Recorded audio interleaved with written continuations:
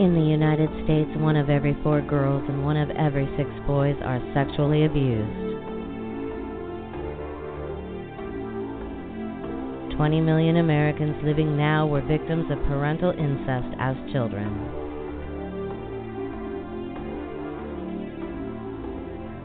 Child pornography is one of the fastest growing internet businesses ever by 150% each year. More than 120,000 kids were sexually abused by the Catholic Church alone.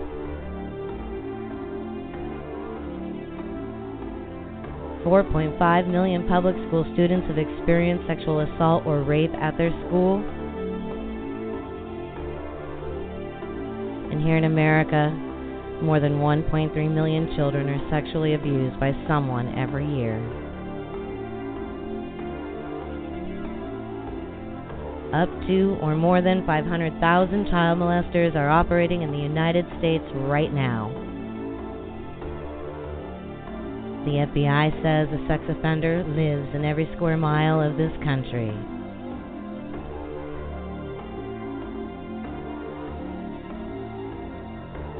One in 10 men molest children, and 95% know who their abuser is because few are ever strangers.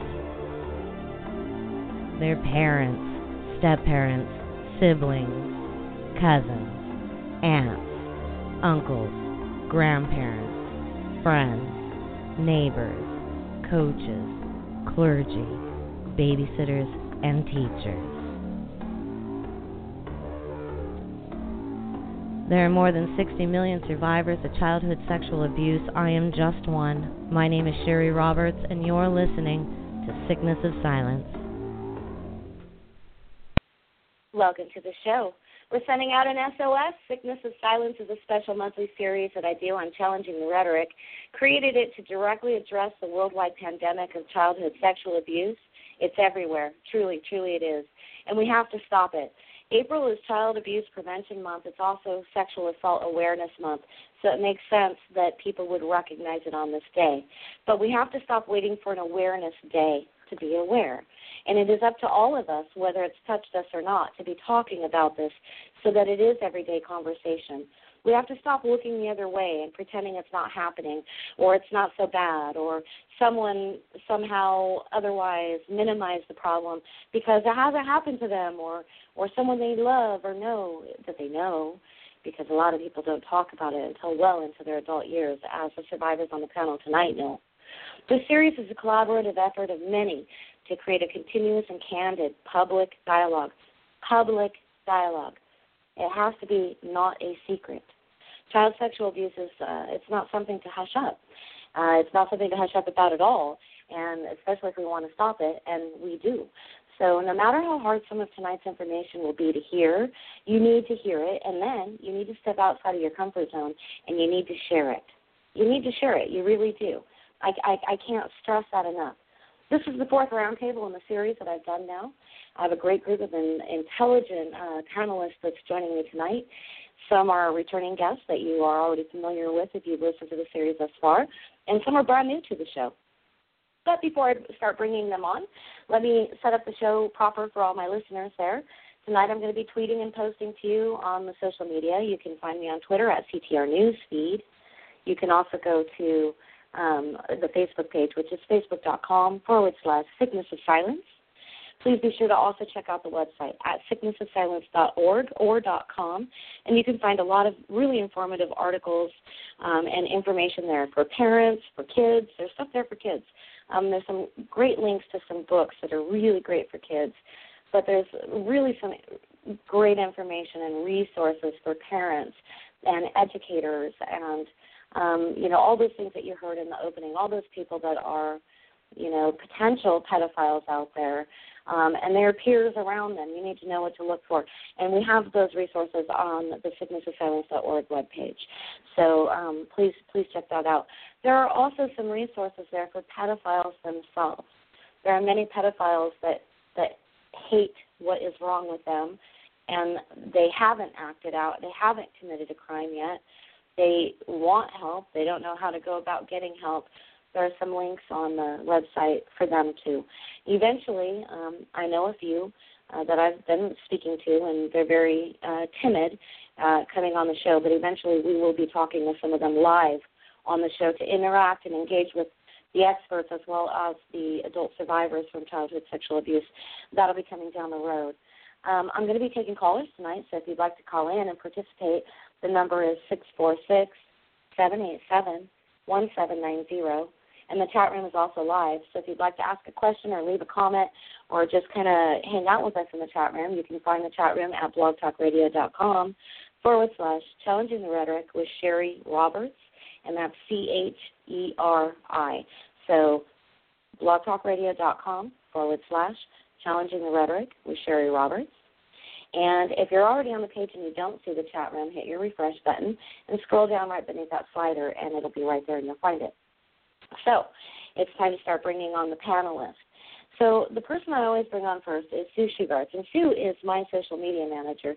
She does work for me both for the SOS series as well as my regular Wednesday weekly show, Challenging the Rhetoric. And she's a great help to me, but she is also a fellow survivor. Sue, welcome back. Hi, Sherry. It's always good to be back and be part of the show.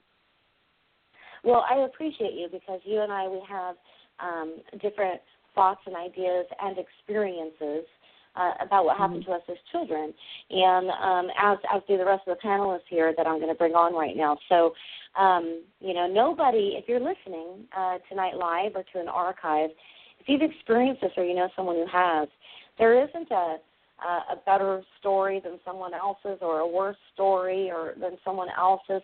It doesn't work that way. Abuse is abuse is abuse, especially when it comes to sexual abuse with children. So right now, live with us all the way from Rio de Janeiro, I am going to be bringing on a retired FBI agent, and his name is Bobby Chacon. And a really nice guy. I've been talking to him for a little bit now. We connected on LinkedIn, and if you're a networking sort of person for anything of import, I highly suggest using LinkedIn. Very different from other social media like Facebook and Twitter.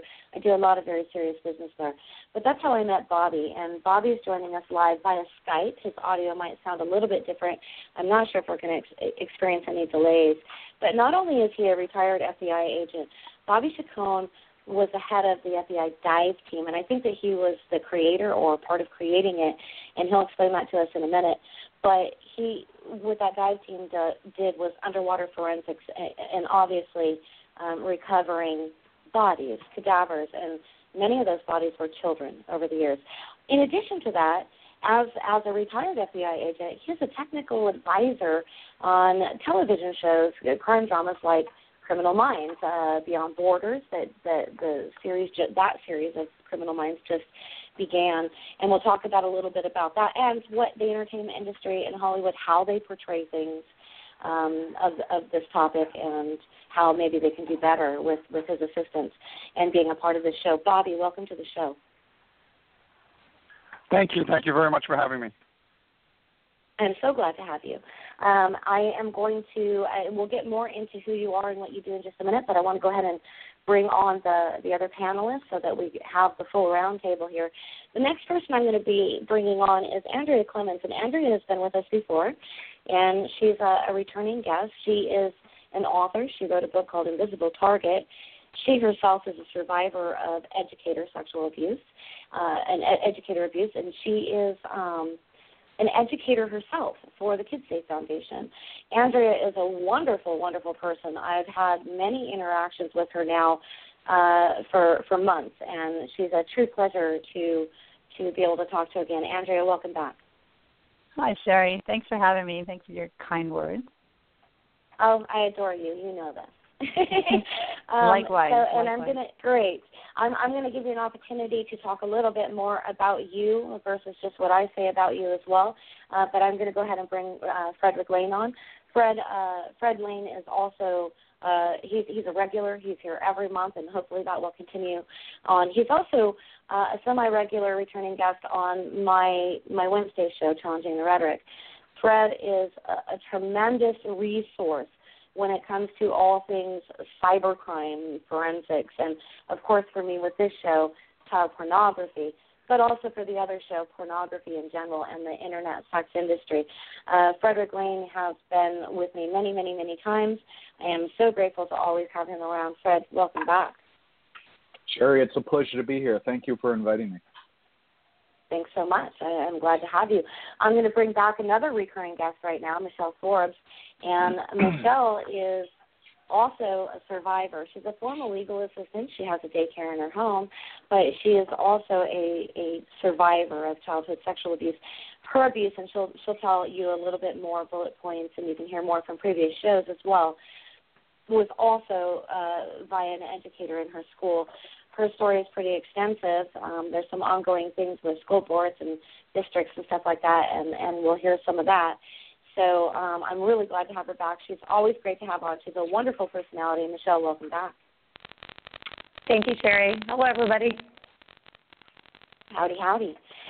We have another new guest. Bobby is not the only newbie tonight. We have another new guest tonight, and his name is Charles Stecker.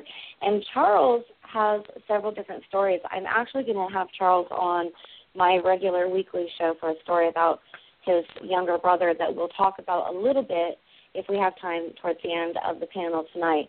But Charles had been in and out of foster care, and he had experienced many different kinds of child abuse. The particular type of sexual abuse that Charles dealt with was more of a psychological factor. It involved his biological mother, who he has a relatively renewed relationship with now as an adult. Charles is he's an international child abuse prevention task. He's a founder and director, of the International Child Abuse Prevention Task Force. And also through Charities, Angels, Empowerment Programs, which has to do with his little brother. He's a real empowering speaker. He's an authority on overcoming adversity. He also knows one of our regular panelists, Michael Skinner, who won't be here tonight. Michael Skinner is a keynote speaker for many things, and he does have a different engagement tonight, and I believe he'll be back with us again next month. But, Charles, thank you so much for joining us tonight. Sherry, thank you for affording me the opportunity to be on air with you, and thank you to the other panelists. I look forward to the show. Thank you. I just really, really appreciate it.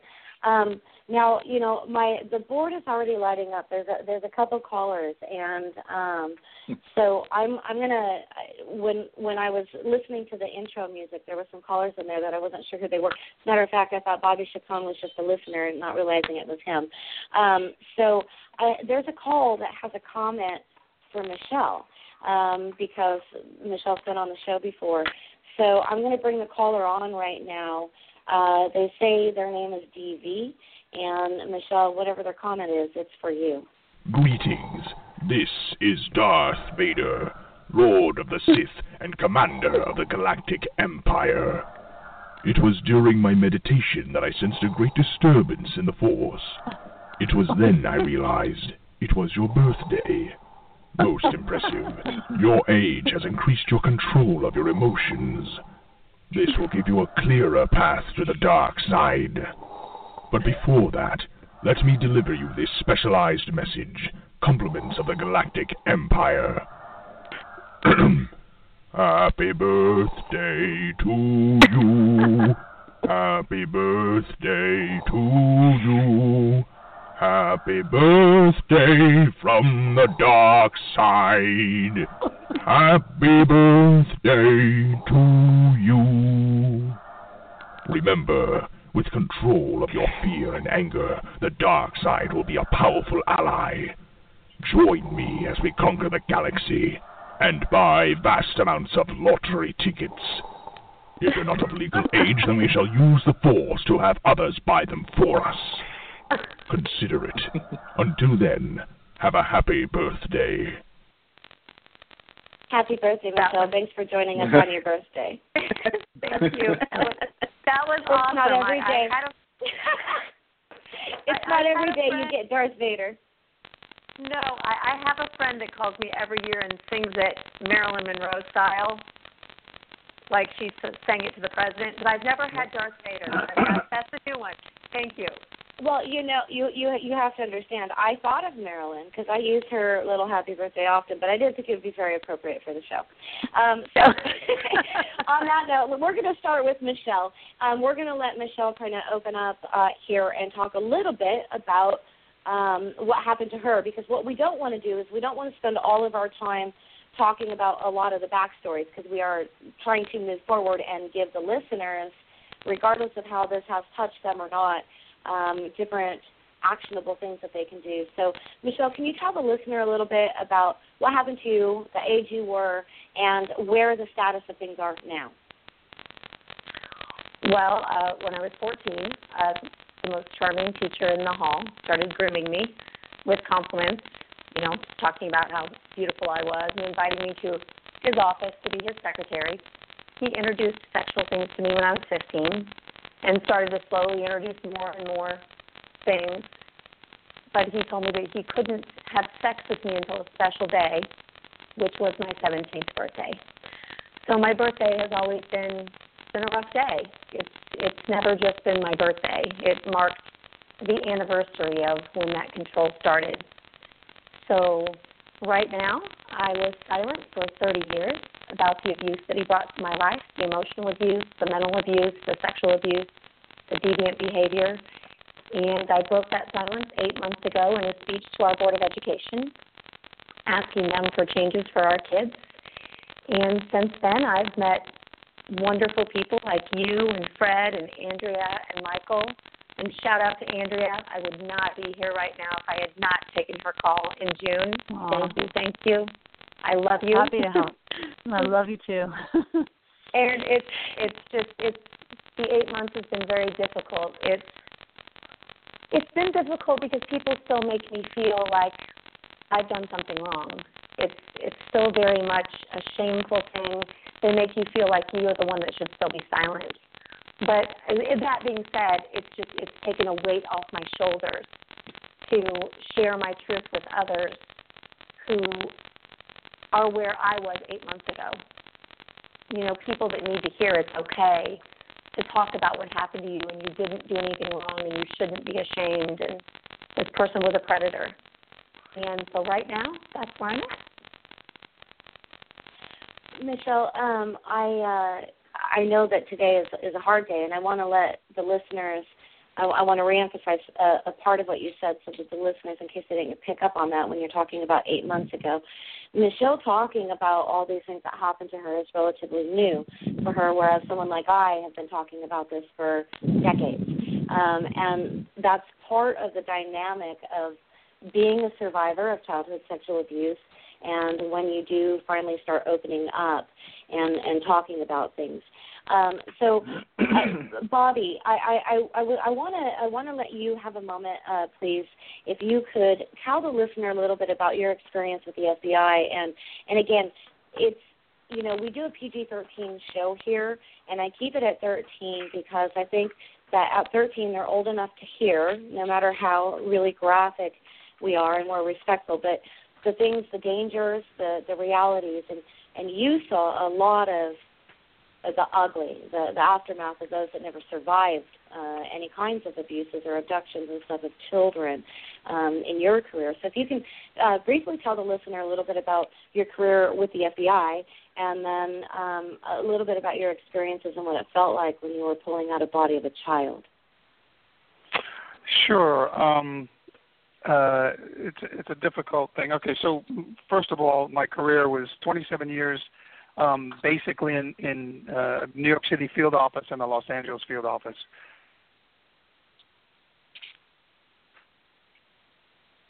In the Los Angeles field office? I think we lost Bobby. Bobby is with us again, just to remind everybody, via Skype, live from Rio de Janeiro. So I'm going to try to get him back on. His call has apparently dropped. I'll ask one more time. Bobby, are you with us? Okay. Bobby's going to have to call back in. So I'm going to, we'll hear more about Bobby, and I can fill in some of the details if for some reason we can't get him back. I'm going to jump right over to Bobby. Are you back? Okay, I'm gonna jump right over to Fred Lane. Frederick Lane is a regular on SOS. Fred, can you please tell the listener a little bit about what you do that's relevant to tonight's show and the things that we talk about every month here? Sure, Sherry. Happy to do it. As you know, I spend a lot of time researching various emerging technologies, so really focusing on new types of hardware, new types of apps, those kinds of things. And over the last 5 years, I've really been concentrating on the risks to kids and to educators from the use of digital devices. I wrote 2 books back in 2011, Cyber Traps for the Young, and then last year, Cyber Traps for Educators. And what these books are designed to do is to help educate parents, educators, administrators about some of these risks, and more importantly, the kinds of things that we can do to minimize the incidence of this in the schools. And unfortunately, and one of the reasons that I find this group so useful, unfortunately, a lot of those incidents involve inappropriate or criminal relationships between teachers and children. And unfortunately, as well, my experience shows that the new technologies that we have available to ourselves do make it easier and in many cases faster for these relationships or these assaults, really, which is the better word, for these assaults to occur. And I don't think that it is a huge problem with respect to the overall number of teachers in the world, but the issue that we face is that even one case is bad enough, and so we need to fix it. And so what I do is I travel around the country lecturing to school districts and to parent groups in an attempt to help things out. And you do a great job. I mean, you've written many books, Cyber Traps for Educators, as well as others. You've written on books that are of kind of aligned topics as well. I think that we have Bobby back. He's Skyping in, so I have a random number that pops up each time he disconnects and Skypes in. I'm hoping 217 is Bobby Chacon. Are you back with us? If not, I just brought on a listener. Calling from area code 217. Is it a listener calling in? Oh, that's Michelle calling back in. Okay, gotcha. All right, so here's the deal. I'm trying to get Bobby back, but in the meantime, we're going to keep moving forward. So I want to jump on over real quick to Andrea. Andrea, if you can tell the listeners a little bit about you, what you do, what your experience was, what your abuses were, and then what you do now as an adult. Sure. I was also groomed by my middle school teacher for 2 years, and then he proceeded to sexually abuse me all throughout high school and beyond. I finally broke away after a long time, and then years after that, I came forward to this school, informed the principal that the teacher, who was still teaching, had molested me, and he identified right away when he knew who I was. He guessed that it was that teacher. So somewhere in his mind, he realized that he had known the warning signs but didn't put a name to it. The school system did nothing about this, and then 8 months later, I got a call from local detectives stating that this teacher was in custody for statutory rape of 2 14-year-old girls. And that is what fueled me to start speaking out. So that was in 2002. So I've been speaking about my experience since then to anyone who will listen, pretty much, to really try to educate everyone on warning signs, what to look for, and what to do when you sense them. And so I've written a book, Invisible Target, Breaking the Cycle of Educator Abuse, where I really try to make it more than a memoir. I have scenario-type questions at the end of each chapter, really designed to engage people in discussion so that we can start talking about solutions rather than we need to start with an awareness but then move forward from that. And I really believe strongly that breaking the silence surrounding abuse everywhere is critical. And so I also believe in prevention, starting with a young age. So I found Kids Safe Foundation, and we focus on prevention education, safety, personal safety education for kids, 4-year-olds to 5th graders. We have an 8-week curriculum in the schools. We have parent seminars and teacher workshops. so that we are all on board, all on the same page with empowering our kids without fear, just empowering them with personal safety skills so that it has a ripple effect and we can have a much safer generation. And the ripple effect is extremely important in all we do because there is no overnight answer. The biggest thing that, in my opinion, that we can do, which is why I do this series, is to keep talking about it because, you know, the disease is really the silence. Nobody wants to hear our stories. They cringe and they like want to pat us on the back and say, okay, you're okay now, right? Well, yeah, we're okay. We're okay. But there's a whole slew of other kids every generation after generation that are not okay. Mm-hmm. We have Bobby Chacon back. Bobby, you want to go ahead and pick up where you left off? Yes. Okay. So I became a part-time diver in the mid-1990s for the FBI, and shortly thereafter, about 3 years, I ascended and took over the leadership of the team. The FBI laboratory, the forensic division of the FBI laboratory at that time, took notice of our work and decided that it was time to form 3 other teams. So I spent the next 2 years setting up those teams. So the FBI now has 4 underwater crime scene teams or underwater forensic teams, 1 in New York, 1 in D.C., 1 in Miami, and my old team that I eventually took over in Los Angeles. We go around the world. We split the world up into quadrants, and each team has both a domestic and an international responsibility. We do everything from small local cases that we get called in on to large plane crashes. My first job with the dive team was a 747 that crashed off the waters of Long Island with 230 people on board. I remember that case. Yeah. TWA Flight 800, and you know we did all kinds of evidence recovery. We did all kinds of body recoveries, and that took me through pretty much the second part of my career. I did 2 tours in Iraq doing some counterterrorism stuff. I was assigned to both the Salt Lake and the Athens 2004 Olympic Games as counterterrorism. So I did some smaller things here and there, but basically the investigations, the drug gang investigations and the dive team were my large segments of my career. The dive team, which is where I came into contact with a lot of body recoveries, and a lot of those happened to be children.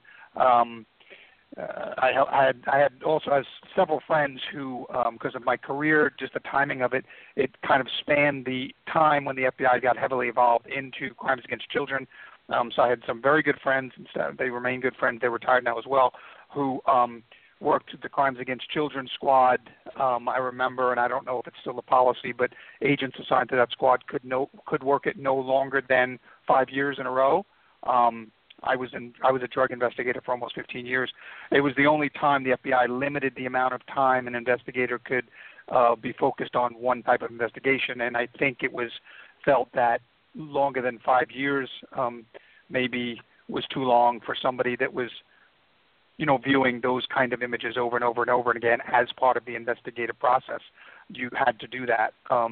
And so I don't know if that policy is still in effect, but I remember my good friends who kind of were there on the ground floor when the FBI started investigating those things, and were at Innocent Images in Baltimore, and some of the very initial efforts. They had a term limit, which was very new to the FBI. I for myself, as the dive team leader both in New York and Los Angeles, and when I was setting up the protocols nationwide, I always made it a standard part of my interview for new divers to ask them if they had children. One of the reasons I did that was because I knew that part of our job would be recovering children, and I had to allow them to know. Obviously it wasn't a disqualifying criteria, but I felt the responsibility to give them full disclosure and let them know that this was an activity that they would be called upon to conduct. I don't have any children myself, but I knew that it could and would take a toll. It's taken a toll on myself without any children, and I'm sure someone with children would have probably even have a greater impact upon them, because it's just one of the most unpleasant activities that an agent would be called upon to do, and so I wanted to always make sure that they could handle it. We had a very robust critical incident stress debriefing program, CISD, in the Bureau. And anytime we came back from a recovery, it was mandatory that every diver would spend an hour with the employee assistance people, and they would do it at their own scheduling and things, but they would have to spend that hour, and then they could sit and look at the wall for an hour, but they would spend an hour in headquarters talking to somebody. And it was basically and it was mandatory because we wanted to break the taboo. So if one of the divers said, I need to talk to somebody, and the others didn't, there would always be some pressure like that. So it was mandatory. Everybody went in and spent that hour. And if you wanted to spend more, you could do follow-up visits and things like that. And many guys did, and many divers did. And a lot of the taboos have now kind of been passed over. I myself, so I have that experience of the recovery. I have the experience of knowing friends that did the actual investigations, and then I have a family story that I can't confirm, but I think a niece was victimized or was about to be victimized by a perpetrator, and it was another different experience. It was much more personal. Obviously, that was much more personal. So those are the three components of my attachment to this issue. I could go into individual cases and things, but well, Bobby, whatever you'd like to know. I was going to say, I think that as we go around the round table, I know that I have some questions, and I'm sure as we get a little deeper into this, the others will have some questions for you too. I'm going to move over real quick to Charles, who's also new to SOS. And Charles Checker is his story is more of a psychological sexual abuse, and I think that is incredibly important, and I think it's going to parlay a lot with some of the work that Frederick Lane does, and I think that it's actually going to even show Fred an even different layer of this onion, as Fred has been experiencing on this show with what he does. He's learning things, as he's told me, from a completely different perspective on what he does. So I think that Charles' story is going to be relatable in that sense, and maybe to other people here on the panel. Charles, I do want to make sure that we keep going round and round. So right now, if you could just tell the listeners briefly about what your childhood sexual abuse was and by whom, and then just a little bit about what you do now as an adult towards the awareness of that. Okay, thank you very much again. My name's Charlie. My sexual abuse, I didn't actually realize until I was speaking a few years ago at an event that I had dealt with sexual abuse in my childhood, because I always correlated sexual abuse with some sort of euphoric feeling or a touchy-feely type thing. But lo and behold, I did find out that I did deal with sexual abuse from the age of 13 to 18 at the hands of my maternal mother, who would have me watch pornography with her, who would have me shower with her, and dry her off and do those things. I didn't realize all those years as an adult that the effect that had on me, but it did. It had a tremendous effect on me, because as a young man and as an adult and as a grown man, it grew into a life of struggling with adult pornography that actually destroyed my first marriage, and subsequently caused me to have to take a look at myself and realize that, wow, that is sexual abuse. And it was really something that was hard to initially speak out about, because it's like, well, who's going to think that is, because it isn't you didn't have that feeling or whatever.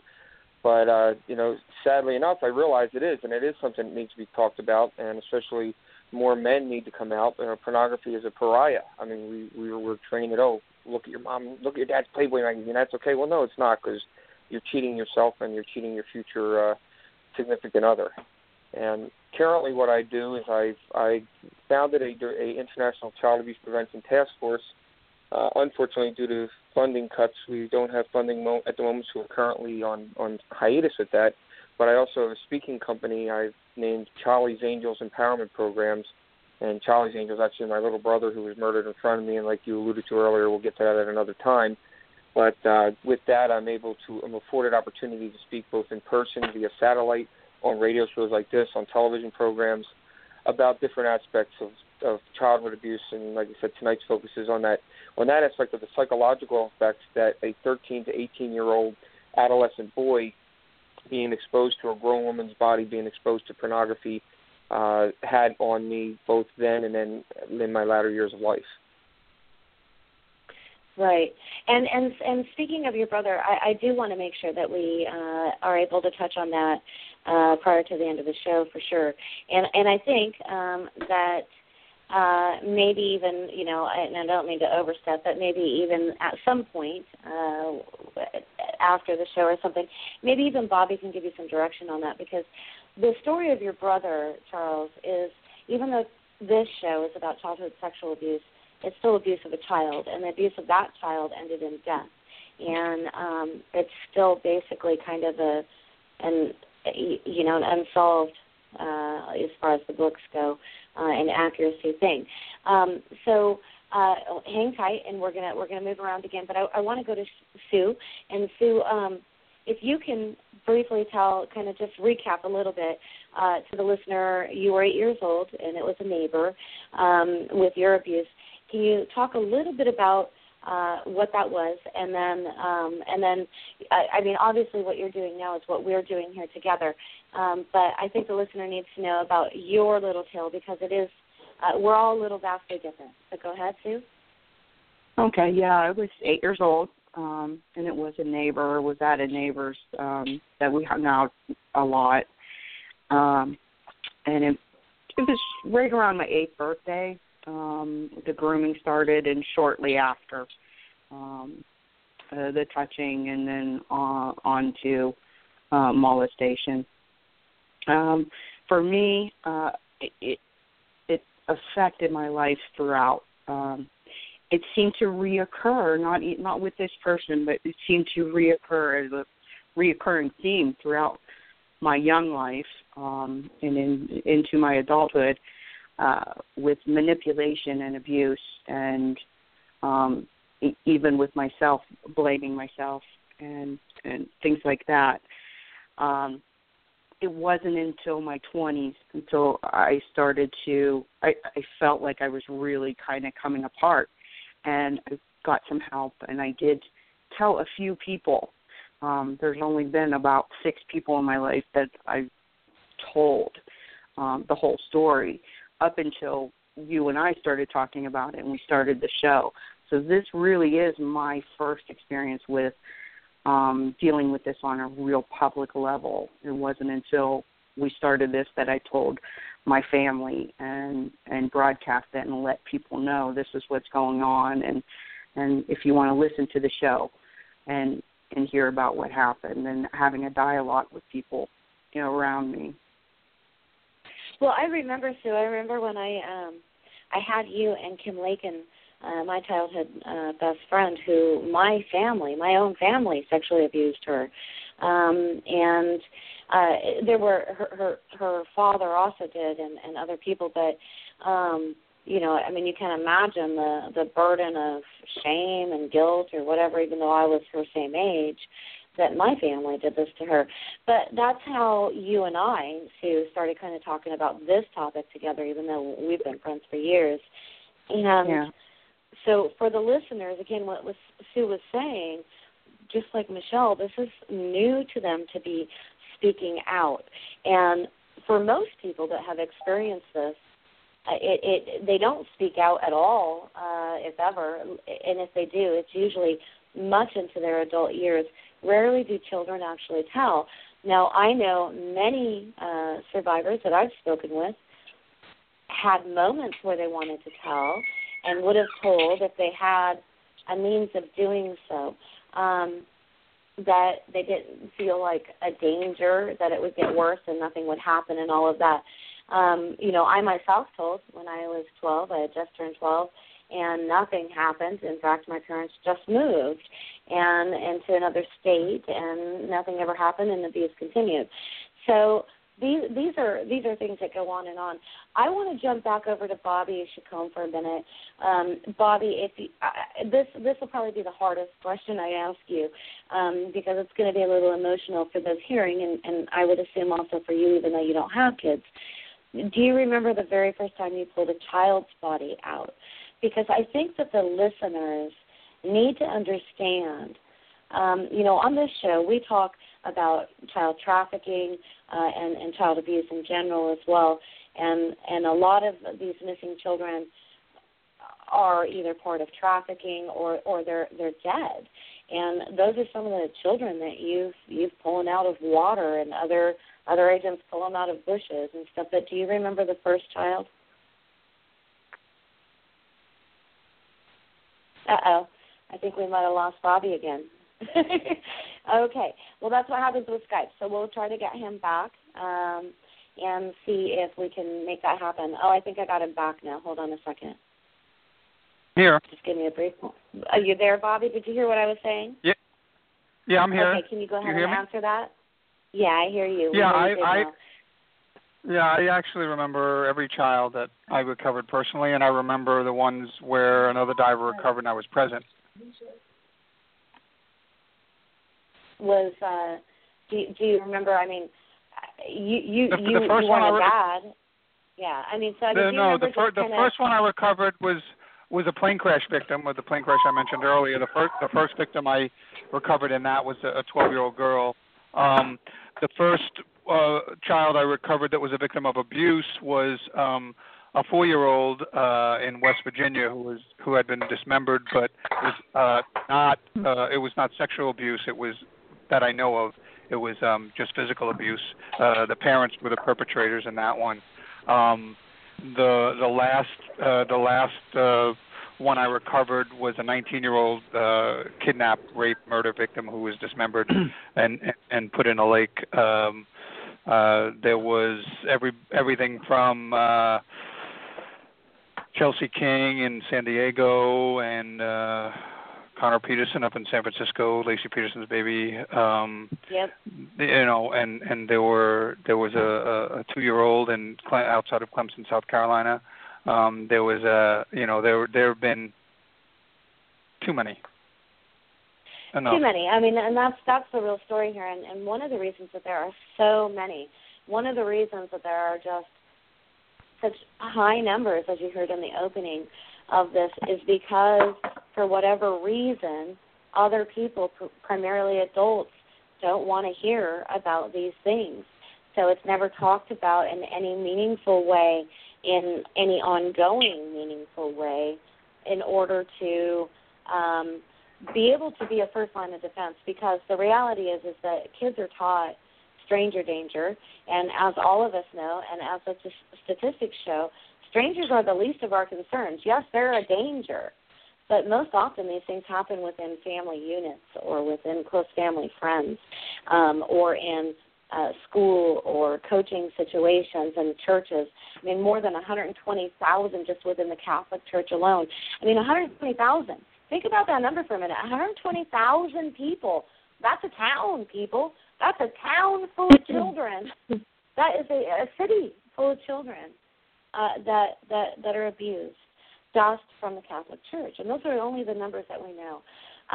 Andrea, I know that you're only with us for a short time more, and I want to give you a closing statement at the top of the hour, but to go to you right now, Andrea, can you talk a little bit on the prolificness of educator abuse in the schools? Yes, it's and it's funny because the film Spotlight has really finally gotten a lot of conversation going about the church abuse, like you just mentioned, and 120,000 is so disturbing, and people are finally, I think, letting that sink in. And the largest statistic that was found was in 2004. The U.S. Department of Education conducted a synthesis of existing literature on educator misconduct throughout the country. And what they found was that nearly 1 in 10 students will experience some form of sexual misconduct by a school employee by his or her senior year of high school, which equals 4.5 million children. It is mind-blowing when you think about that. It is nearly 1 in 10. And when I do my talks, everyone shakes their head. It's so hard to wrap your head around because so many teachers are wonderful. The vast majority are wonderful.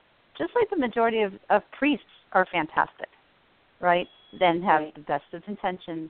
But it's this small percentage that can wound so many children. And think about how many more children go to school than go to church. So it kind of falls in line with the percentage, you know. And it is an epidemic that really is not being looked at on this. It's a systemic problem. We need to examine it at a systemic level, and so many laws need to be put in place. And we're making some progress, but I don't know many school systems at all that are conducting any sort of staff training for educators. They receive abuse training and mandated reporting training, but they aren't receiving training on what to do if you suspect a colleague is abusing a student. And I've spoken with so many teachers where there's so many concerns about false allegations, and they wouldn't know where to begin if they have a sense that there's something going on. And we need so much training and education. Well, you know, I totally agree, and I want to, again, each time each of you say something, there's always going to be something I want to highlight out of what you said. And to reiterate something of import, and it's also in the opening of the show, 1 in 10 public school students experience some kind of educator sexual abuse. 1 in 10. Every single person listening to this show right now, whether you have children or not, you know 10 kids. Which one is the victim? And what are you doing about it? Really, truly. And then the other thing that I want to point out is there are much more children in public schools than in, you know, the Catholic Church or this thing, and that's all true. And those numbers can be skewed and analyzed in a million different ways. But I want to say something specifically about any church, okay? The reality is that many people, whether they identify themselves as spiritual or not, as children, sometimes we're sent to church as babysitters, or sometimes we go because we want to, or our friends are going, or whatever the case may be. It's always deemed, the perception is, that's a safe place, just like school should be a safe place. The true reality is it's not. And the purpose of this show is not to make you not send your kids to school or to church or anything like that. Because as Andrea pointed out, it's less people that are doing these bad things than are doing good things. But we cannot pretend, we cannot overlook, and we certainly cannot hush up the fact that these things are, in fact, happening at every school, at every church. It's just the way it is. Charles, do you want to comment on the Catholic Church thing? Yeah, I wanted to. I did about 5 years ago. The last orphanage I was in was a Catholic boys' home, and most of my adult life I revered the priest that was in charge of that home, the headmaster of the home. Well, about 5 years ago, it came to my knowledge when I went back there to speak at that particular home that the priest in charge of the home at the time I lived there was actually later years a confessed sexual predator and had actually molested several of the boys I lived with while I was there. And I do recall one time where I was supposed to go on this trip with them, and subsequently I was able to reach out to 5 of the boys that were there with me that the priest had admitted to, and unfortunately found out 3 of the 5 had taken their own lives, partial into that, partial also to drugs and alcohol addictions, probably stemming back from that. But the one young man, Joey Hart, who I reconnected with, been able to watch his life turn around and become a whole new thing from releasing him from that sexual abuse priest. But here's a situation with me. This priest I revered. He taught me what I thought was the truth and never attempted anything with me. Come to find out, he's molesting boys that I was living with during the 2 years I was there. It was really an eye-opening experience. Well, you know what's also eye-opening, okay? Here's something else that's eye-opening that people need to understand, and that is the fact of how children are singled out and chosen for this. Now, you, Charles, had different circumstances where you would be a target of something like this to a certain extent, kind of broken homes, foster families, and all of that. But you weren't chosen. There was other people that you knew. I want to jump back real quick to Andrea, because Andrea's only with us for this first half of the show tonight. And right after Andrea, so be ready, boys, I'm going to go to Fred and Bobby, because I'm very fascinated in some of the crossover work that the two of you actually do and may not be aware of. So, Andrea, do you want to comment on what Charles just said with regards to church and stuff? And then do you have a final thought for the listeners? Sure. Well, I have 100 final thoughts, so I'm going to try and narrow it down. Well, we'll be doing more than 100 shows. Okay, perfect. Yeah, it's funny when a story gets told in the news that a teacher is caught molesting somebody. A lot of students will come to the aid of the teacher saying, he never molested me. He was nothing but a wonderful teacher. These teachers don't molest every single student that they have. And they groom certain students who are not going to tell, who are possibly needy, who they can manipulate more simply than others. It's such almost an art form, I have found, that it's like they take a class because so many dynamics are similar when I hear different survivor stories. And I want listeners to really open their minds and their hearts to paying attention to behaviors rather than to people. Because a lot of times we still have in our mind that it's the creepy old man that's going to abuse somebody. And it's most of the time the opposite. It's a charismatic person that children are drawn to and someone they trust. And that's what grooming, we've mentioned this word so much, they take their time building up the trust and then manipulating it over time, most of the time. And I want parents and educators, and every adult needs to be the first line of defense for our kids. I want them to be able to pay attention to problematic behaviors rather than people. And I think we'll be able to protect our kids more often. And I wanted to add one final thought about, you asked about the prevalence of educator abuse. There's something called passing the trust. Andrea? Sure. Before you get into the prevalence, since we just have a couple minutes, when you're talking about the behaviors, can you, since we have a few minutes, could you please let the listeners know about some of those behaviors to look for? Yes. These are the things that happened to me that I wrote an entire chapter about, and survivor story after survivor story in terms of educator abuse, but also it's not strictly just in the classroom. So many predators employ the same kind of behaviors where they spend time alone with the children. They give them rides home. They buy them presents. Increase communication, especially with the advent of technology. There's so much access that Fred definitely can talk about. Also, there's a shift in the content of the conversations. With my teacher, he would talk with me on a peer level and said I was so beyond my years, he couldn't talk to other people like he talked with me. They start crossing the personal boundaries of opening up about their lives, their problems. So the child feels that they're a little bit more on their level. When predators in general with smaller children, they cross lines physically, tickling, hugging that's inappropriate, sitting on the laps, slowly desensitizing the child. Or an older adolescent crossing the boundaries to see what they can get away with. And there's stages of grooming. There's friendship and trust, there's gift giving, and then there's secrets. And if the kids can keep certain secrets, they're going to be able to keep the larger ones, and then the abuse begins. And that's why it's critical that people know those grooming signs. I'm sorry. Is it true, okay, Andrea, just so the listener is clear, if they've never experienced this, that process with educators and whatnot is pretty much the same process with other pedophiles, because pedophiles and child molesters are a little bit different, and I'll talk about that in a bit. But those that are prevalent to do this, it's a grooming process, and it's very similar to whether it's somebody that's your teacher or not. Correct? Yes, absolutely. And things can vary in dynamics and in ways. But when I found out that these two girls 20 years later had been abused by my teacher, he took them to the same places. He gave them the same gifts. They made the same kind of music tapes. He made the same threats to them. He did the same sexual acts in the same places.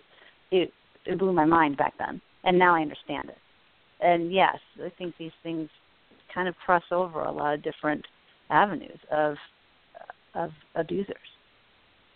Well, we talk about public schools, Andrea, and we'll get more into this with Fred in a minute because I'm going to come on. Well, I'm not going to come on to Fred, but Fred's going to come on to comment here in just a minute.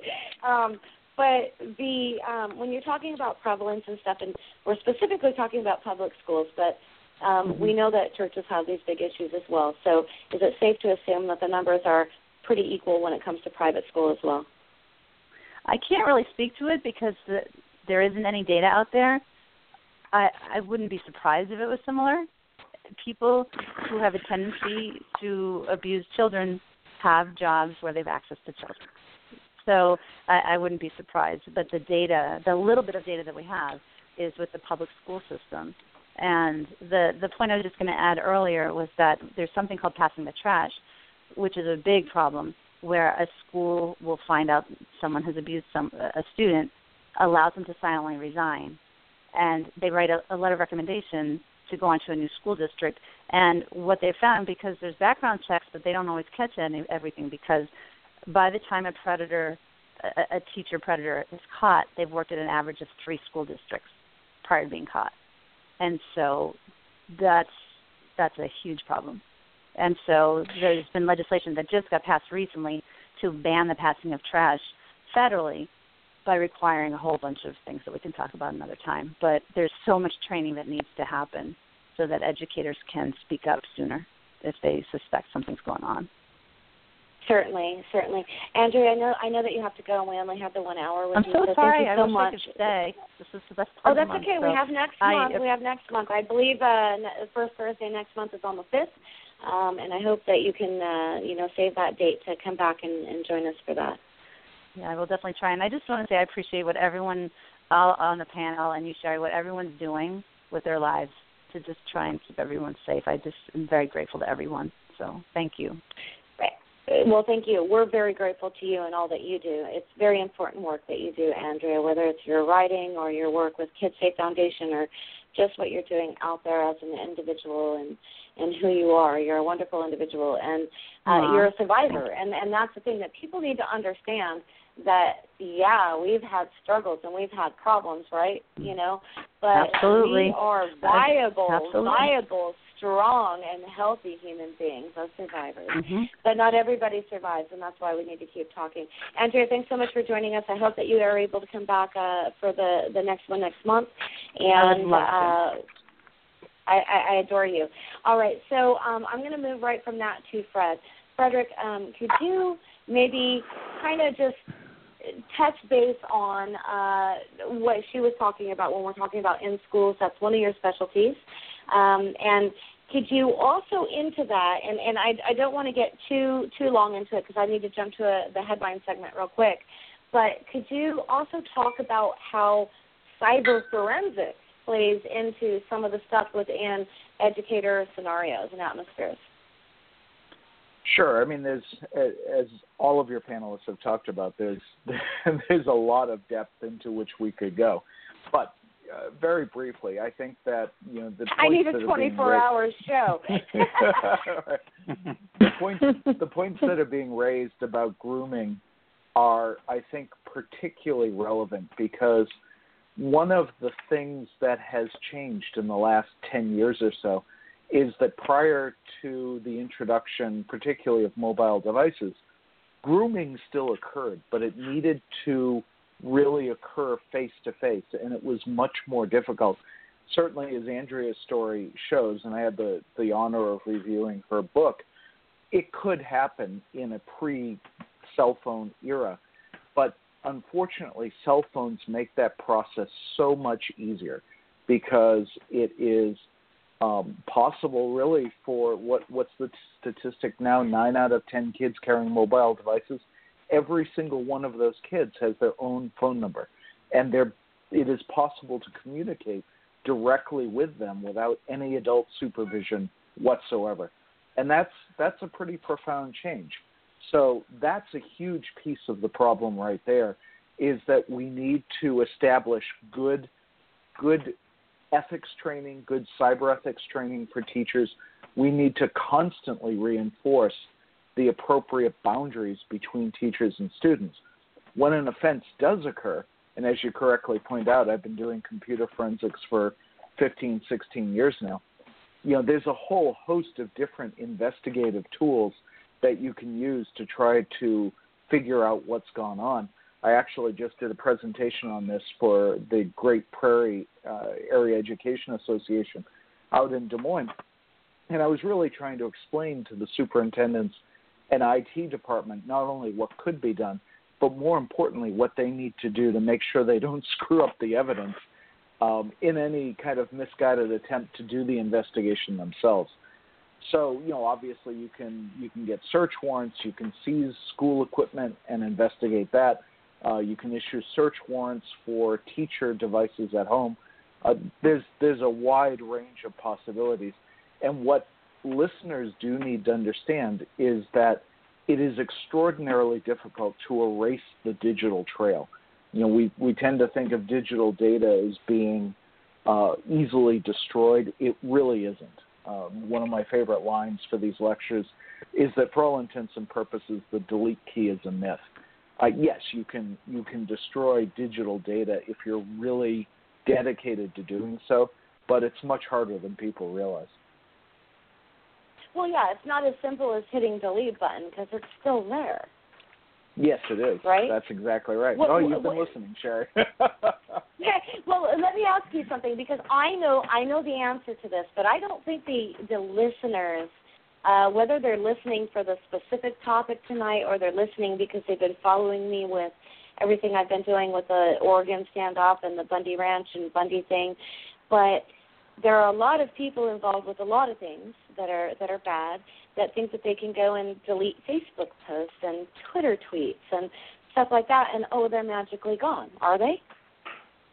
Well, that really is going to vary from one service to another.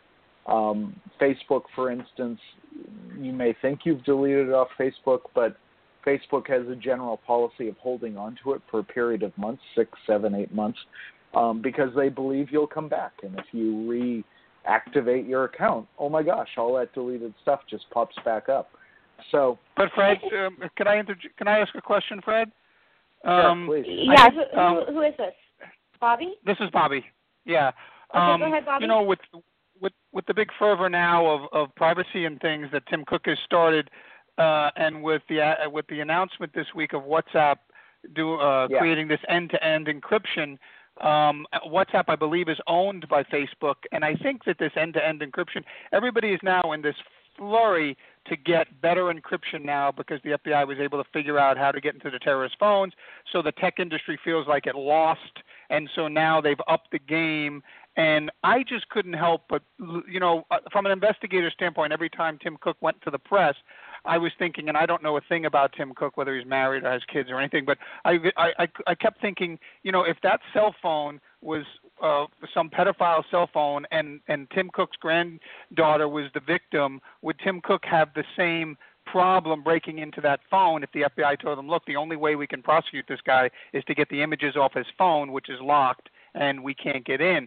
And so I think that the tech industry is really, really trying to keep, the government, the big bad government, out of these cell phones, but it's also creating a tool for these perpetrators, be it terrorists, drug cartels, or pedophiles, that we're saying, hey, look, we're now creating a device where you can store things or communicate things that is out of the reach of law enforcement. I agree with that. Fred, pause. Yes. Pause because we have an hour to go, and I need to do the next segment real quick, and we're going to jump back into this. And where we're going to start when I'm done with headlines, because I want to get to what are the past big headlines about child sexual abuse and pedophilia. And we're going to jump right back into this and go back to Bobby, because I have some questions specific about that. To serve lots of purposes, and then I do want Fred to address those, and I want to make sure that we get the others in on the call.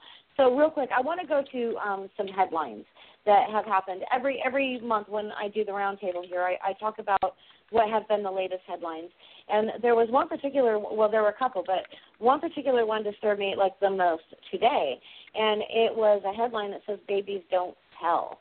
And there was a convicted pedophile, a twice-convicted pedophile, who, to law enforcement, had been expressing his fantasy desires to actually open a daycare. Her. It was a female. Her desires, and a female pedophile is rare, mind you, okay? But, to open daycare centers. Now, babies don't tell. They specifically were going to seek out infants because of that reason. And, not just, it just really, really bothered me so bad. There was another big story that happened this week, and that was a pedophile had arranged. This is kind of like one of those To Catch a Predator things. And, by the way, Andrea Clemens, we didn't get to talk about it tonight because she's gone, but she just met Chris Hansen from To Catch a Predator, who has a new show that's very similar. Anyway, a pedophile had arranged to meet a 14-year-old girl that he'd been grooming online, and he ended up meeting up with a group of vigilantes. This happened in England, and there are a lot of these people that have spun off, which I would like to talk to both Bobby and Fred about after I finish headlines as well. They have spun off from what Chris Hansen was doing with To Catch a Predator, and there's all these vigilantes now that are online specifically trying to catch predators, but there's also some legal tightrope walking there and ethics walking there and all sorts of questionable stuff there that we need to talk about. What happened was these vigilantes just kind of beat the crap out of this dude. In New York, law couldn't protect an adopted son from an accused pedophile after those details had been reviewed. The actual law worked against them. In that case in New York, there's a whole story on sicknessofsilence.org. It's not a story, it's just all the latest headlines. You can click on it to read further into these and click on the links for each story. There was also the defense is looking for a 5-year sentence for a Maple Leaf Gardens pedophile. 5 years. The child in question was a young child. I mean, a child is a child, but we're not talking about a 16, 17-year-old. We're talking about someone 5 or under. 5 years, is that enough? I don't know. The Vatican, the Catholic Church, they held a private funeral for a Victorian archbishop in Australia as well in the past month since we did this show. The reason that they did the private funeral, of course, was because of this particular bishop had moved pedophile priests that had been exposed between parishes, and that had come out in the public partially due to things like the Boston Globe Spotlight and the successive movie that came out and made people more aware of this. So that particular funeral was private because of potential backlash. Chemical castration is back in the news again, and also physical castration was in the news again this month. I am not sure where I personally sit on either of those, because you might be able to take away a physical genitalia, whether chemically or physically, but you can't take away where the problem was, which starts within the brain itself. It's not just a mental illness. There is a brain defect. And you can take away someone's willy whacker, but you can't take away what's making them want to do that in their head. So that's all in the news, and there's things that are trying to happen. So if that matters to you, you need to pay attention. Child sexual abuse by children. That's something that we don't hear a lot of, but it is an absolute factor, particularly within families. There are older siblings or cousins or older neighbor children that are abusing younger children, sexually abusing younger children. And there is a story out that there needs to be more clinics on this and more studies on this, and certainly more awareness and outreach. When we are looking at the numbers of victims, and when we know that the majority of them do come from family and friend settings versus the stranger danger thing, a lot of those, not the majority, but a lot of those are these older children. So we definitely need to get into that. And so I just want to remind the listener as well that April is National Child Abuse Awareness Month, as well as Sexual Assault Awareness Month, and the two go hand in hand with Sickness of Silence, SOS, the silence is the real disease. Please visit the website at sicknessofsilence.org, and you can find us at facebook.com/Sickness of Silence, and you can follow on Twitter under the masthead, which is at CTR Newsfeed. I appreciate every listener and every single share. You need to share. Get out of your comfort zone. I don't care. Share. All right, so Bobby, let's talk about investigative kind of stuff, and what we're talking like cyber stuff, and of course your specialty, the underwater forensics and all that. But when it comes to these cases with children, people think that they can erase their evidence. And obviously we don't want to give potential perpetrators or those that have already done something, we don't want to give them clues to clean up their mess. But for those that are out there thinking that they can commit a crime and they're on the fence, and believe me, there's so many pedophiles. That's why there's organizations like Stop It Now, that of pedophiles that they're desperate to get help, okay? So what's the best advice for them when they're starting to dabble and looking at things online, or they're at a park or whatever the case may be? Let's start with you, Bobby, and then we're going to bounce to Fred. And right after Fred, we're going to go over to Sue and then Michelle. Are you asking what the potential perpetrator should do? Well, well, obviously get help. But when you have somebody, I mean that's a given. But when you have somebody, because we have to put ourselves in their shoes for a moment. It's just like search engine optimization. As a business owner, I can sit here and think I know how people are going to search, or I can actually let an end user tell me how an end user searches, right? So the end user is these potential pedophiles. We're the experts. We're the SEO experts on this, per se. So when there's somebody out there that's struggling with their problem, okay, the problem that they have, and they don't want to commit a crime, but they start finding themselves touching into those spheres, predominantly going to happen online, as Fred and a lot of us know now because of technology. But when they want to cover their tracks, or they think, oh, well, I can do this and it's not going to be found, or I can do this, or it's okay to sit in a park for 3 hours and maybe take a picture or two, and I'm sitting there, I'm an adult male all by myself without a child. What would you say to those people? Well, I mean, look, I will upfront admit that I am not an expert, I'm not a psychologist and things, but from knowing the evolution of this and talking to friends that were involved directly in the investigations, there is an escalation of the activity in these people from, like you said, looking at something online to going to a park, then to looking at even the types and nature of the images that are viewed are escalated as time goes on, and to the point where they cross certain thresholds are crossed to where they do certain things and their activities are, jumps a little bit up higher to where they meet the child, or then they first start touching the child or whatever. And so there's this huge evolutionary track that the perpetrator behavior takes, and there are certainly people that have done much more examinations and much more studies of that type of behavior. But honestly, raised as a Catholic, the first thing that popped into my head was a crazy thought when you were asking what should they do, and the first thing that popped into my head was, well, go to your priest, and I think, well, it's not the way to go. How can you do that now, right? So well, I'm not sure. Thing, Bobby, that what you said, and I want you to continue, but what you said is so important, and that is because even for me, I'm a spiritual person. I label myself a Christian. I do not go to church for a few different reasons. One is I've been new to my area, and there hasn't been a place I've found. There's been few churches that I've genuinely liked. There's a lot of hypocrisy there. And I don't think I need to give 10% of my income in tithe just to go to a church. But all of that aside, it is a natural inclination for spiritual people to think that's a safe haven.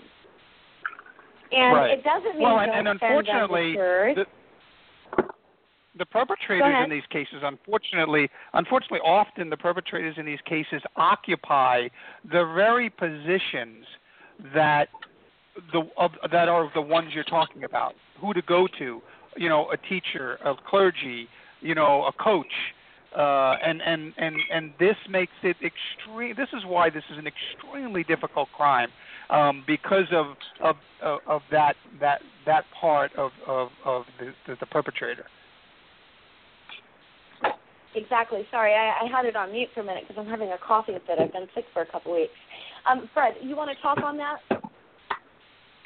Well, gosh, so many pieces to that. Where do you start?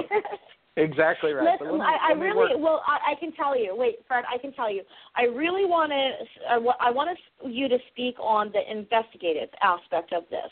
Okay, so for somebody that is sitting there on the fence, a pedophile, okay, Let's talk pedophiles and not just a child molester, because we know there is a little bit of a difference there. So somebody that has all these things in their head, right, and they're dabbling or they're thinking that they're being sly or that this is okay and that's not okay. So I want to give an example. You can go to, and Fred and I have talked about this many times, you can go to many, many online free porn sites, and a huge portion of them will say teen, teen this, teen that.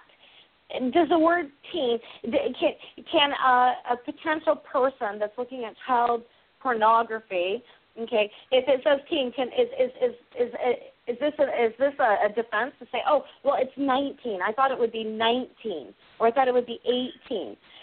You know what I'm saying? So if you can talk on the investigative aspect of this, because Sure. I think that if we're honest and if we're very candid, Fred, and I'm sorry, I feel like I'm going to go on a soapbox, but I think that if we can speak on that appropriately, which I think that you guys can, I think that in itself could possibly sort some things. Well, what makes this a little bit complicated, Sherry, is is really your definition of thwart, right? I mean, my understanding, and I'm not a psychologist or a psychiatrist either, but my understanding is that this is driven by a profound compulsion, that the concepts of pedophilia, hebephilia, et cetera, are deeply embedded. Don't forget epiphilia. Right. But they're all deeply embedded in the psyche of the person involved. And, whether you want to call it just a fundamental character issue or an illness or what have you, the reality is that if this is their interest, that's what they're going to go look for. From an investigative point of view, there's two aspects to that. In terms of how they can be detected online, the important thing is to understand that the reality of this is that the FBI does a superb job of monitoring or investigating things like peer-to-peer distribution, where folks are putting content online and using search terms to find it. That is an exceedingly dangerous way to engage in any of this behavior. It is also true that the FBI and other law enforcement agencies do a terrific job of monitoring and doing undercover work in chat rooms and things like that. Unfortunately, there are techniques, which I don't think we need to go into, which enable people to share this kind of content a little bit more safely. If someone ends up being detected, though, and law enforcement is able to get a search warrant, then we're getting into the field of computer forensics. And so once digital investigation crosses over to computer forensics, then it is really quite difficult to completely conceal whatever evidence there might be, because the tools and techniques for retrieving data from hard drives and from cell phones is outstanding. It's really amazing stuff. So, the obvious advice is that, if an individual who is listening to this has even the slightest hint that the image that they're looking at might involve an individual under the age of 18, then for starters, they shouldn't be looking at it. And then secondly, there's an obligation under federal law especially to report that image to the proper authorities. Now, whether or not someone is willing to do that is a personal choice of conscience for them. But that's really, what should happen. The practical matter, and this is relevant to toss out there, the practical matter is that unless the images in question involve children on the younger side, the chances of prosecution may not be that great. If we're talking about images of, children who are 16 or 17, just because of the ambiguity, that typically tends not to be the kind of case that the prosecutor will bring. But if we're talking about images of any child under pubescence, so basically 10 to 12, there's absolutely no question that sexually explicit or nude images of children of that age are illegal. Right. So I don't want to put you and Bobby on the spot, but everything you just said right now kind of made me think of something, because I was going to I'm gonna bring Charles and Michelle and Sue into the conversation, and then when we round back to the two of you, so I want you to think about this a minute. And again, I was going to talk to Bobby and about what he's doing now in the entertainment industry, and what you just said right now made me think of something really relevant. So I'm going to pose a question to you, and this is for both you and Bobby. Don't answer it yet. Think on this, because I think that a lot of people would be interested. Bobby does technical advising for crime dramas on TV, and like Criminal Minds Beyond Borders, and I don't know if he was specifically a part of Blind Spot, which is a show I love, but the company that he does this with or he owns, and he'll tell us that in a few minutes, but does this technical advising, and from his background, okay, and what he knows of his expertise, just like Fred and other people consult. And so in the entertainment industry, when it comes to portraying crimes of children, children are used in the visual for the shows, but also what is the background tech-wise, if you know, Bobby, and again, think about this a minute because I'm going to go to the others for a couple minutes. What is the background kind of lead-in for that advising, whether not from you necessarily, but from other consultants like you in the entertainment industry?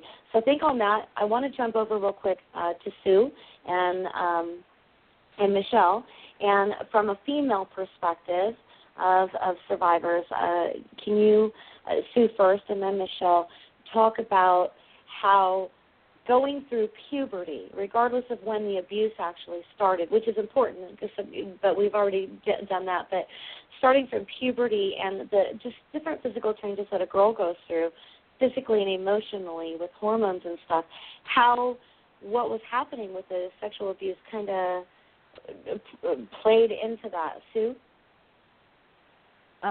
Yeah, it happened before, but slightly before, because I was probably only about 9, maybe 10. But you start to, it's not just the physical changes, it's the emotional changes and kind of fluctuations. But you do start to notice, and maybe it was because I was abused, but you start to notice people looking at you differently as you start to develop. And I became, older hands. Hold on, Sue. Sue, hold on a minute, because I would like you to opine a little bit deeper on what you just said, and because I think it's important. It struck me as important, and that is that people are looking at you differently. Now, the question I ask is, was that just a perception or was it a reality? And if it was a reality, why were they looking at you differently? What were you doing as a victim of that age differently going through puberty? Yeah. I developed young. Like I said, I was only like 9 or 10. You do notice men. For me, it was men. You notice men looking at you. And it was your peers. It was the people that you're your own age. It was very juvenile. That kind of stuff was juvenile. And, I can see your bra strap. It was just those things that were kind of embarrassing as a kid. Day. But yeah. Yeah.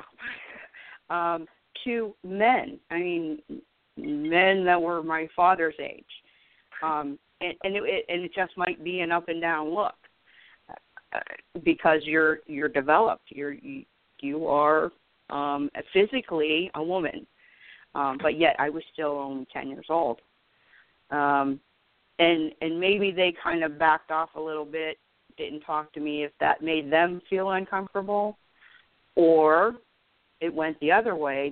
They flirted a little bit. And some of it is my perception. There's no way to break those two apart. Some of it was my perception. Some of it, I do feel like that since the abuse. Because you have a secret in your mind. Yes. Something has certainly changed with you. Something is different about you than the other girls, and you, in your mind, regardless of its not sophistication, you feel somewhat sophisticated. You feel older, more mature in a different way. Michelle, can you talk on that for a minute? Yes, mine was actually after puberty, of course. I was 14.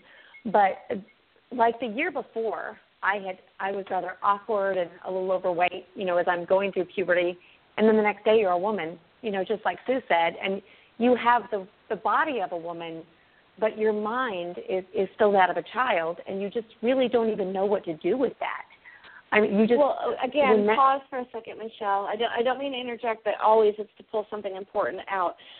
Now, the listeners that are new to this, to you, hearing you and not having been here when you were here before, you were also a cheerleader, right? Yes. Okay, so yes. That's important for the listener's perspective, because when you think of an adult male, a teacher, it's not just any girl in school. This was a cheerleader, and it's not Michelle's fault at all. That's what cheerleaders were, is the short little things and all of that. You're at the sports rallies and rah, rah, rah. Okay, go ahead, Michelle. Well, and I'm glad you pointed that out, because the picture that I use when I send an impact statement is my cheerleading picture from when I'm 15. I clearly look like a child. I mean, my body is that of a woman, but my face is that of a child.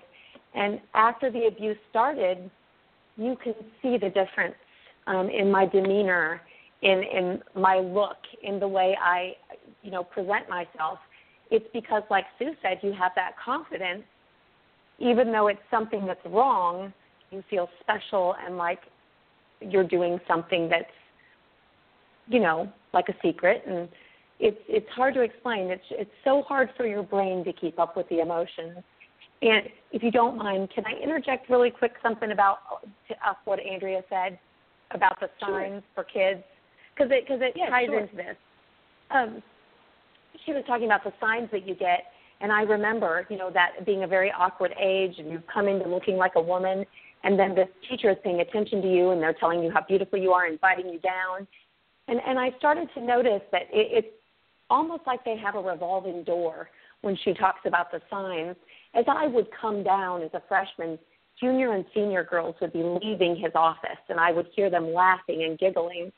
And it was always the same thing. And since I've spoke out, many women have messaged me and said, oh, my gosh, he invited me down to be his secretary. He invited me to help with this sport.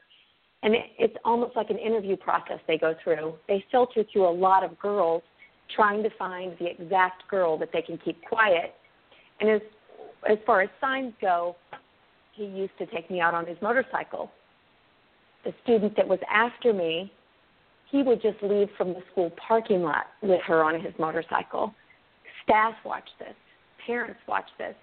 It is never appropriate for a teacher to leave the school grounds with a student in their vehicle like that. But nobody took notice of it or stopped it or did anything. But that was one of the ways he used to abuse me. He'd take me out on the weekend to a secluded area, and it took me until I'm 45 today. I came to that realization about 3 months ago. The place he pulled off to, he had to bring somebody else there. It was a place you wouldn't just know. So there's so many signs that are right in front of people that they just don't look at. They are so obvious, and we overlook them. And those are the things that I wanted to talk about with Andrea. They say the same things. They do the same things. It's like they take a class. And if we just open our eyes to that in the hallways, they are so easy to catch. They really are. But they count on everybody's silence. Speaking on this, and I'm sorry to interject on that. Go ahead. No, that's fine. Yeah. I just want the listener to know who's talking. Sue is talking now. Yeah, they do count on everybody's silence. As you know, everybody in the school had some inclination something was going on. I've seen it in my schools. Everybody whispered about it, but nobody confronted them. Right. Really quick, Sue, not to interrupt you, but really important on that. This other student after me, a former staff member has messaged me to tell me that she went to administration about that, and administration told her not to worry about it. And this other student's parents questioned other parents if that was normal behavior and if they should be concerned about that. So there's so much silence and secrecy that really could have stopped a lot of it if somebody would have just spoken out. Silence is the real disease. That's why we're talking about it. Yes. So I want to, and we'll continue to open this all up every time we do the panel. But I want to go to Charles, and from the male perspective, when the different psychological sexual abuses that began happening with your biological mother, can you briefly, because I want to go back to Fred and Bobby after this, and then we're going to have to close the show. But can you briefly explain to the listeners, and being mindful, all of us, that the people that listen to this show are a very mixed, diverse group of people. Some of them experience some of this, some of them haven't. Some of them are simply listening because they listen to my other show. So, and could you kind of speak from the male perspective of that, Charles? Because guys have hormones too through puberty, so it's a very psychological and physical time. So, well, during what I expressed earlier in the show about the time that I was exposed to things from 13 to 18, showering with a grown woman, being forced to shower with a grown woman, not doing it out of my own free will, and being exposed to all types of adult pornography. I was also in the midst of dealing with heavy abuse, so I really don't know. I look back like how it did or didn't affect me back then. I don't know, because I just know trying to survive. From everything else that was going on at that same time. I lived in a basement of the house. I unfortunately I don't have a real strong answer from back then. I know how it affected me later in life, with like I said, moved on to what I call now a pornography addiction. So again, I clarify adult pornography, because if I remotely had any inkling towards children, I would immediately place myself in some sort of facility to get assistance. But that being said, adult pornography doesn't mean we don't need assistance either. But it had Bobby, that effect. I'm sorry, not Bobby. Charles, sorry, Bobby, I'm coming to you. But Charles, with what you're saying, and you're new to the panel, and so if you're not comfortable in answering this question, we completely understand, and feel free to say so. But I didn't think about this until just what you said, and I think it is important, because I know I can speak on it a little bit, but I'm always talking, so someone else can. But when you're talking about the situation being 13 years old and being basically forced to have a shower with an adult woman who happens to be your biological mother, I know that one of the hardest things for people who have never experienced this, especially when it came from a family member or a family friend or someone very close in that unit, educator, or those trustful, clergy people that we've been talking about, that there are some pleasurable things, not just on a psychological aspect, but also on a physical aspect. So when I'm talking about these formative years with hormones, physical stuff, and the psychological growth that's happening, I know for my own self that became its own psychological battle. My abuse was from 3 years old till 12. And I physically developed early. I was in 6th grade. They labeled me and 2 other girls the BTC, and I think I can say this on PG-13, which stood for the Big Tits Committee, because I have very large breasts. And so I was very developed at a very young age, and I looked very much like a young adult woman for a lot of it. But psychologically, when those things are happening, again, there are some pleasurable things because our bodies react physically, and sometimes we have no control of that. Can you talk on that at all, if you're comfortable? I don't. The only thing I can recall from, and again, I'm just coming to the realization of all this in the past few years, that actually had to realize that it was sexual abuse what I was dealt with. The only thing I do recall is wanting to explore what other female bodies look like being exposed to a grown woman's body, in its total naked form, having to physically wash her, dry her off, physical, that kind of thing. I would be curious and find myself wanting to venture out to sea and try to find ways of peeking without being caught, which is despicable and disgusting, and it makes me crawl. My skin crawl to think I even thought that way or even attempted to do that. But I know for certain there was never any manifestation in myself of anything, because again, like I said, there was a lot of other things going on when I'm on one of the other shows we'll go into, but I recall most of the manifestations from my childhood affected me, and I didn't realize they affected me till after I was already away from I went through a divorce in 1994, and I got out of that home in 81. So it was that many years later that I realized what the pornography and that exposure to it did. And then it took many years of healing from that and overcoming that to realize the effect it had not only on my marriage but on me and on my psyche and where it started from, its infancy.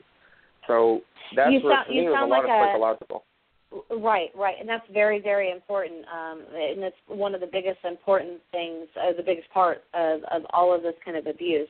And you sound like a really good person, maybe of interest for topic material for Fred's sequel to his book, Obscene Prophets. Speaking of Fred, so Frederick, let's go back to you for a minute. And before we answer the question that I posed to you and Bobby, I have a question based on what both Sue and Michelle and Andrea before and Charles are talking about. So from a perspective of a teacher or your coach or clergy or whatever, if you were to give advice, again, I want to talk to people where we can maybe make a difference. If you were going to give advice to the young child, not the perpetrator this time, the young child, that if these things that Sue and Andrea and Michelle and Charles had brought up with regards to grooming and all these different scenarios, if they're experiencing that, what is the best, most non-impactful way, understanding from the victim's perspective, especially a child that's finally willing to say something while it's still happening? What is the best thing that they can do? Because it isn't necessarily going and talking to clergy or a teacher or even their parent. Well, that's an interesting question, because the old fable of how do you boil a frog? You put a frog in cold water and you slowly turn up the heat. And I think for a lot of kids who are being groomed, that is an apt metaphor for what takes place. And Sherry, I would urge any child who's listening to this who thinks that a particular adult is paying uncomfortable attention to them to talk to somebody. Talk on that, Fred. Talk on that to the children from a cyber tech perspective. What's wrong with a text from a teacher? What's wrong with an email from a teacher? Talk to them on that. Sure. Email's not so much of a problem because emails are routinely archived by the school district, so it is slightly less. What if it's from a teacher's personal email account? Right. If it's from a personal email account, that's different, obviously. Basically, I would say to any child who is concerned about this or wondering if things are going down the wrong path, that if the teacher is communicating with them at unusual times of the day, or if the teacher is bringing up non-school related subjects, particularly having to do with their emotions, the child's emotions, opening up discussions about, family life or marriage or things like that, these are the kinds of things that one adult does not normally do with a child. And so if they are doing that, then that should serve as a warning sign that the teacher is trying to establish a level of intimacy to create an emotional equivalency to make it appear as if there could be a legitimate relationship, notwithstanding the age difference and the power imbalance. And a teacher who is good at this will do it so subtly that it will be very, very hard for some children, particularly children who crave that, and that's the really, really dangerous piece of this. But for other children, it won't be quite so subtle, and they'll recognize that, hey, why is the teacher saying this to me? Why is the teacher texting me at 11:30 at night? those things should inspire them to talk to a friend, someone their own age who may feel more comfortable approaching another adult.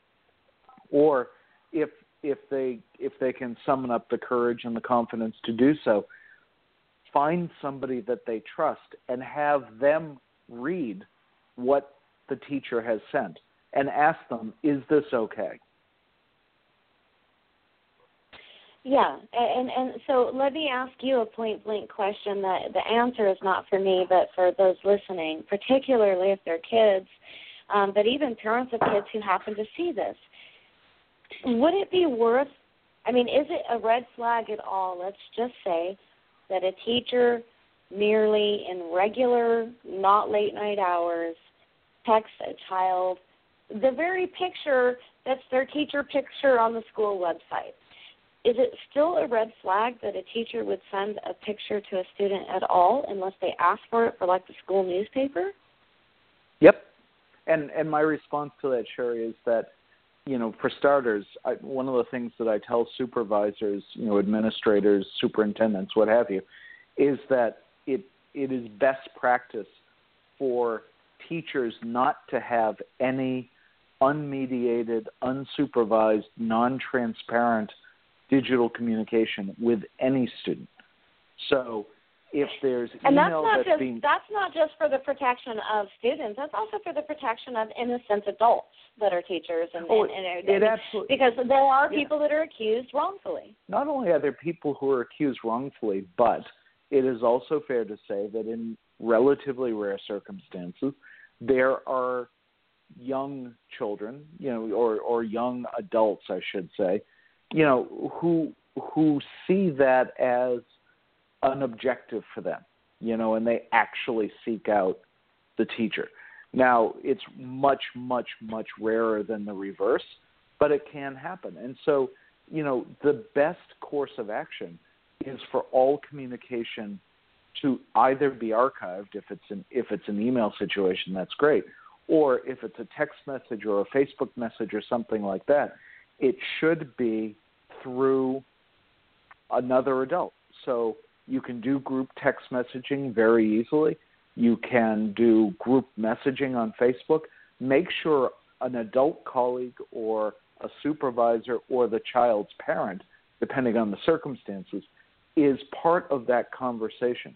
And that eliminates 99% of the potential issues we're talking about. The problem that we run into from a technological point of view is that there are so many surreptitious ways for teachers to contact kids or vice versa. And it creates a much broader category of potential, misbehavior than we've ever had before. Certainly. Technology, we used to say it was exploding, every couple of years and then every year, and now it's truly, every day. Bobby, truly, Fred, and I don't even know the kind of things that you and Bobby know at all, but just in my own little world, and I write on tech all the time. I just did the whole robot show with Press TV, but the, tech is something that I'm always on top of, and it's a blessing and a curse at the same time. All right, so Bobby, can you tell the listeners, I want to jump into what you do in the entertainment industry because I think that there's a lot of relevancy in tonight's show. So can you tell the listeners kind of briefly, because we have about, less than 20 minutes left. If you can tell the listeners a little bit briefly about what you actually do in the entertainment industry for these crime drama shows and ring off a few of them. Sure. I actually just started about a year ago in this. I retired from the FBI about 2 years ago, moved to Brazil so my wife could produce the Olympics here, and we're moving back to the States probably right after the Olympics. And so I was hired last summer by a guy named Jim Clemente. Jim has a production company. He's a retired FBI agent who was one of our original behavioral analysis unit agents. So he's a psychological profiler, and he is a writer and producer on the original Criminal Minds television show. His company, the company I now work for, also does Blind Spot and Quantico and a number of other shows, NCIS, and did the unit. Oh, I like Quantico too. Yeah, well, Sorry. Jim is in the perfect position now on his show, and I am on the new show, which is a spin-off called Criminal Minds Beyond Borders. But it also follows a team of behavioral scientists who are FBI agents who work out of our behavioral analysis unit in Quantico, which exists as a real thing. And our show is different only because our team takes all the overseas cases. So last night we had 2 episodes originally air. One was in Paris, one was in Tokyo. The big difference about our show and why Criminal Minds, the mothership, has been so successful, I think, is that the big difference from most other police shows are that it really focuses on the psychological profile of the perpetrator, but how that's developed is through the victimology. And so oftentimes the show really revolves around the victim and looking at patterns of victims and multiple victim cases. And I think that's what relates to the topic we're discussing tonight is that our teams really delve into who are these victims, why would they selected as the victims. There must be a set or some commonality between the victims that will lead us to the perpetrator, and that's the thing that people really enjoy about the show. I work with the writers on some story ideas. I hope to write for the show eventually, and I work with the cast. Gary Sinise and some of the other actors are great on how to some of the tactical stuff, some of the technical stuff, how to talk to people, what to say, the language. I work with the directors and the directors of photography about how to set up a shot and how we would do things, how would we get out of a car, how would we stop our car. So a lot of the more tactical things, the technical things. But I also work with the writers. We sometimes rewrite scenes. I remember one episode Gary was uncomfortable with a line, and so him and I and the writer kind of all got together and we rewrote it right on the spot and stuff. So that's the thing. Those are the types of things that I do. And I hope to have more of a role in coming up with original story ideas as if we're lucky enough to get a second season. But like I said, I think that the interesting thing for me is that each show, the team really delves into the victimology, and that's what leads us to the perpetrator. It paints the picture of the perpetrator. In the cases talking about tonight, the victimology is so important, and as Fred was talking about, the grooming process is so subtle and so long term, and there's such a mental divide between perpetrator and victim in these cases. When you're talking about a child and you're talking about an adult, that it really makes it's just not a typical type of crime that you can call on the victim in any sense to kind of figure it out or avoid it. And when I'm listening to some of the talk about what can you tell a child, well, you can only go so far in that, because sometimes these guys pick children that are at risk anyway. In my own family, it was one of my relatives with a learning disability, and so they didn't have the capability to kind of react or read some of this stuff. So I think, as one of the other panelists said, we need to concentrate and focus on institutional protections, and beyond that, shows like this where you actually get the conversation going and people are talking about it. So a Penn State doesn't happen again, where a coach is seen bringing young children into a shower and nobody says anything, and so I think that both institutional protections need to be enhanced, and I think conversations need to be much more greatly generated. Sherry, could I add to that? Yes, please do, Fred. Yeah, real quickly. Charles? I Fred, think go ahead. Yes, Fred. I just want the listener to know, not just me. Who's talking? That's right. Well, I think Bobby's point is exactly right, that it so much of it has to do with the kind of institutional support and training that we give. When I was out in Des Moines earlier this week, one of the topics that I was talking about was the concept of teaching cyber ethics throughout the education and certification process for both new teachers and then as an ongoing part of professional development for teachers as they progress in their careers.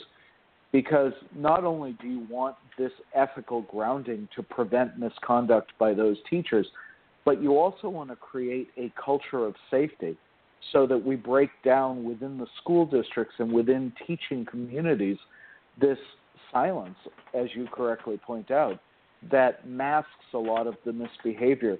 We need to get people to the point where they're willing to trust their gut instinct, both kids and adults, and say something when it doesn't feel right. Well, I agree, and so I want to go back to Bobby with something specific again about the entertainment industry, and I also think that you, Fred, as I said before, I went to the girls and to Charles, that you can maybe speak on. And as a mom, my kids are all adults. I'm a grandma now, but you know, as a mom, there were a lot of different things within cartoons and, you know, other things that just really pissed me off. And I'm like, that is like adult stuff, and it's just being snuck in there. And when I would watch, you know, whether it was like a Lifetime TV movie or whatever the case may be back in the day that I watched, it was supposed to be like real life stuff. When it came to kids, I kind of always had two beats, and one was the fact of I hate horror movies, like, you know, the old movies of Stephen King, like Children of the Corn, and they're using kids in these horrific movies because I think that creates its own damage somewhere and somehow. But the choosing of children to play these roles of being abused for whether it's for television or movies, but also the actual information, and as Bobby was pointing out, you know, they're looking at the psychological aspects. So, Bobby, if you can explain to the listeners, and I know that you're relatively new to that world, but with your FBI background as well, I think that there's a big part of what you do is to do with your expertise, but there's that human nature in you too.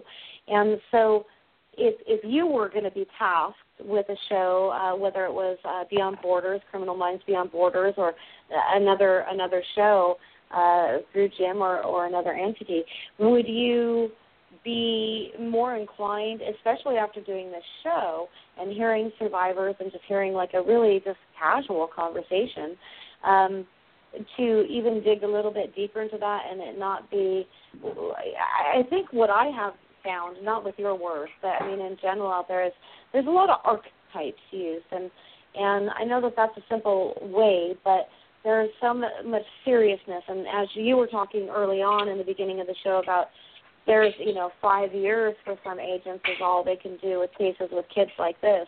And just FYI, in my understanding, a lot of the alphabet agencies are that way when it comes to child crime. So child crimes are different in how they affect people. So I feel that they can be portrayed better on television and movies. So what can you talk on that?